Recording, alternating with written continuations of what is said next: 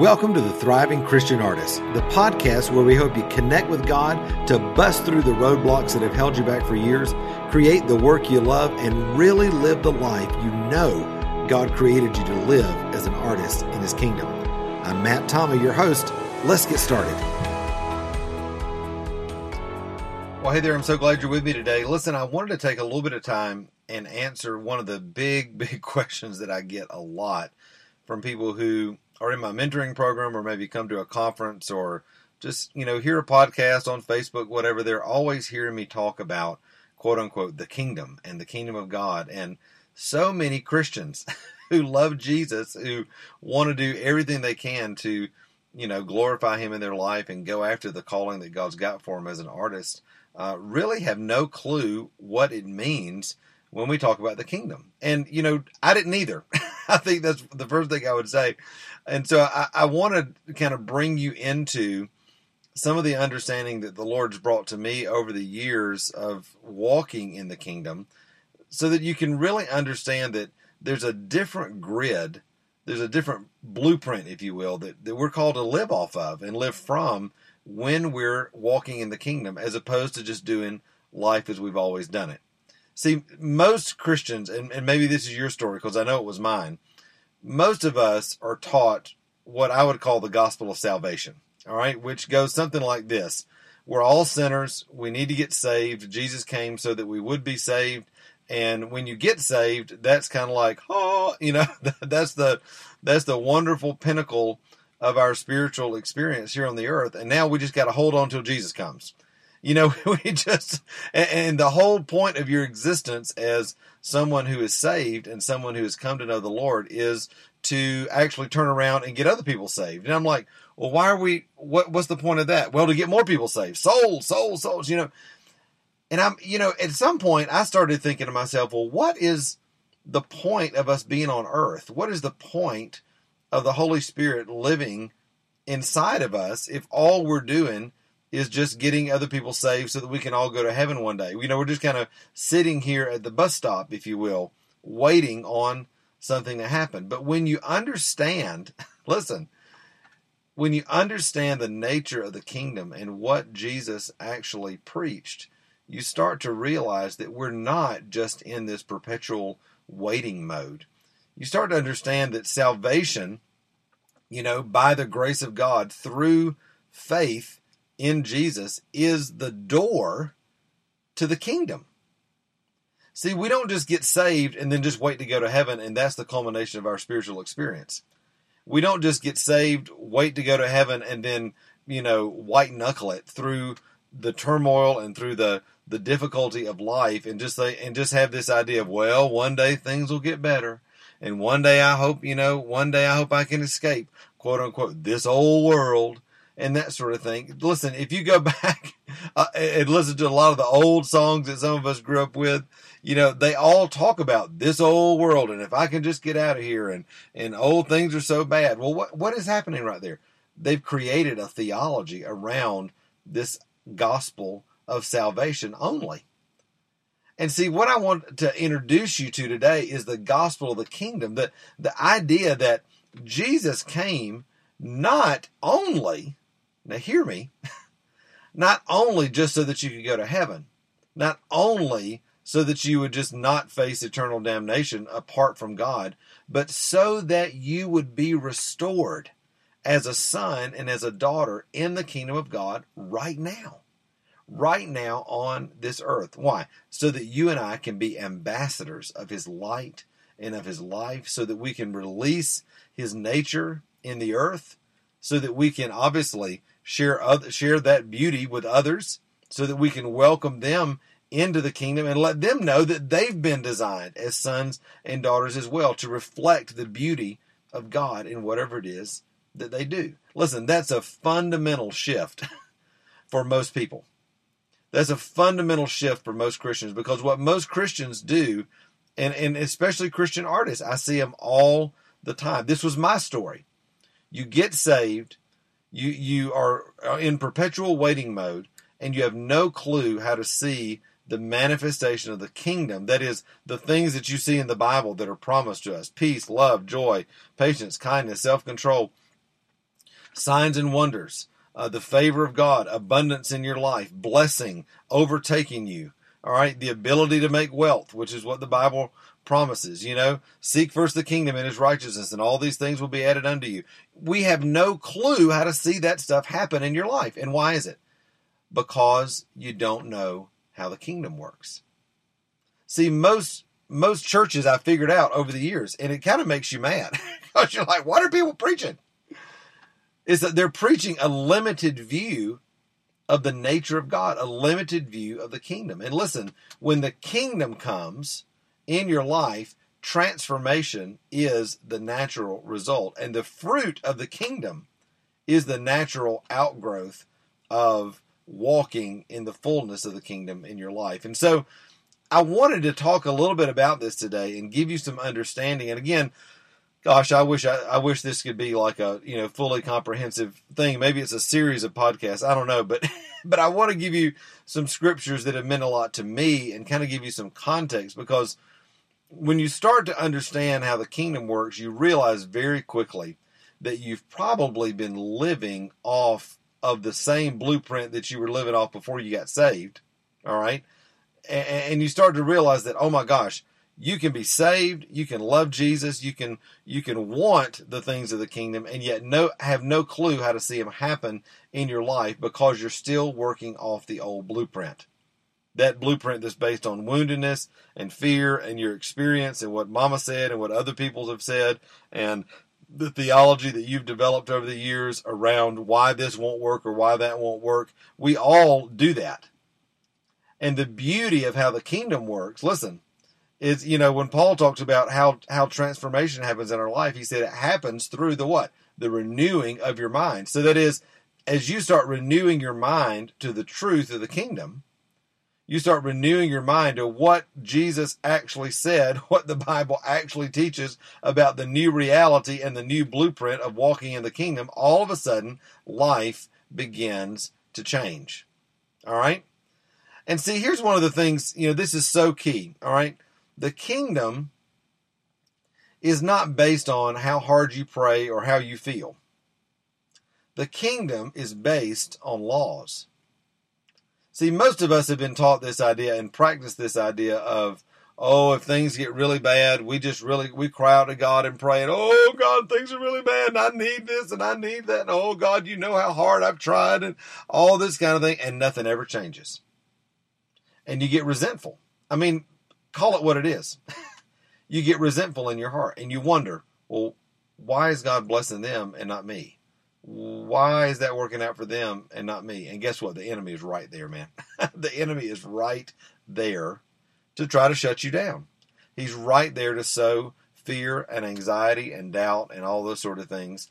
And listen, that's not the Lord. You have to start realizing the kingdom is based on laws. And when you understand how the laws work, all right, when you understand how things happen in the kingdom, then all of a sudden you align with those, you start to practice those in your life, and guess what? All of a sudden the kingdom starts showing up.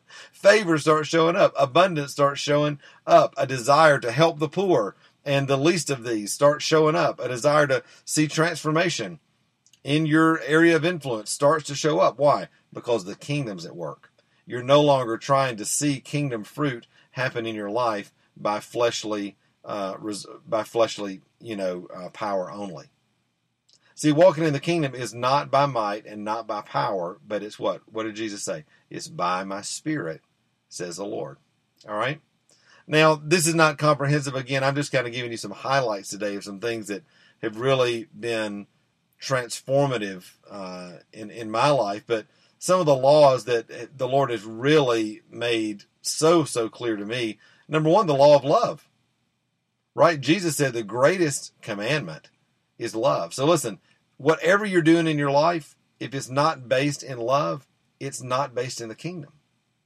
See, if you're living your life walking out of fear and anxiety and frustration or manipulation or negative coping mechanisms or a victim mentality, and you're trying to make life happen by your own manipulation, my friend, it will never work. You can only walk motivated by love. Love for who? Love for your neighbor, love for God, love for yourself, love for what God's called you to. It's based, see, God's not given us a spirit of fear, the Bible says, but what? Of power and of love and a sound mind. So when it's based in love, the kingdom flows. When it's based in fear or anxiety or manipulation or control, guess what? The kingdom gets stopped up. So that's one of those things you can stop and say, well, Lord, where is it in my life that I'm seeing, I'm not seeing the results I want? Am I walking in love in that area? That's, oh my gosh, that's huge. Now, one of the second, I think, law that has really been huge for me is the law of sowing and reaping.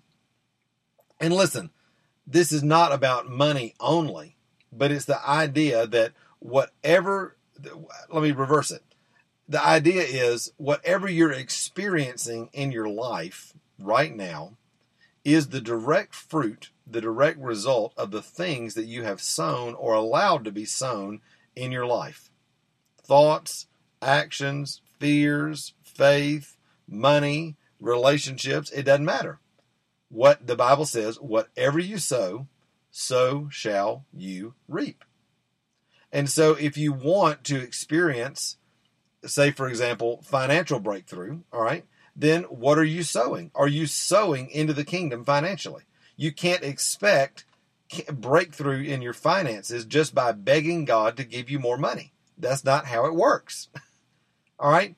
Whatever you sow, so shall you reap. So if you want to reap more finances, begin to ask the Lord, where can I sow more finances into the kingdom? If you want to have more freedom creatively, where can you sow creatively?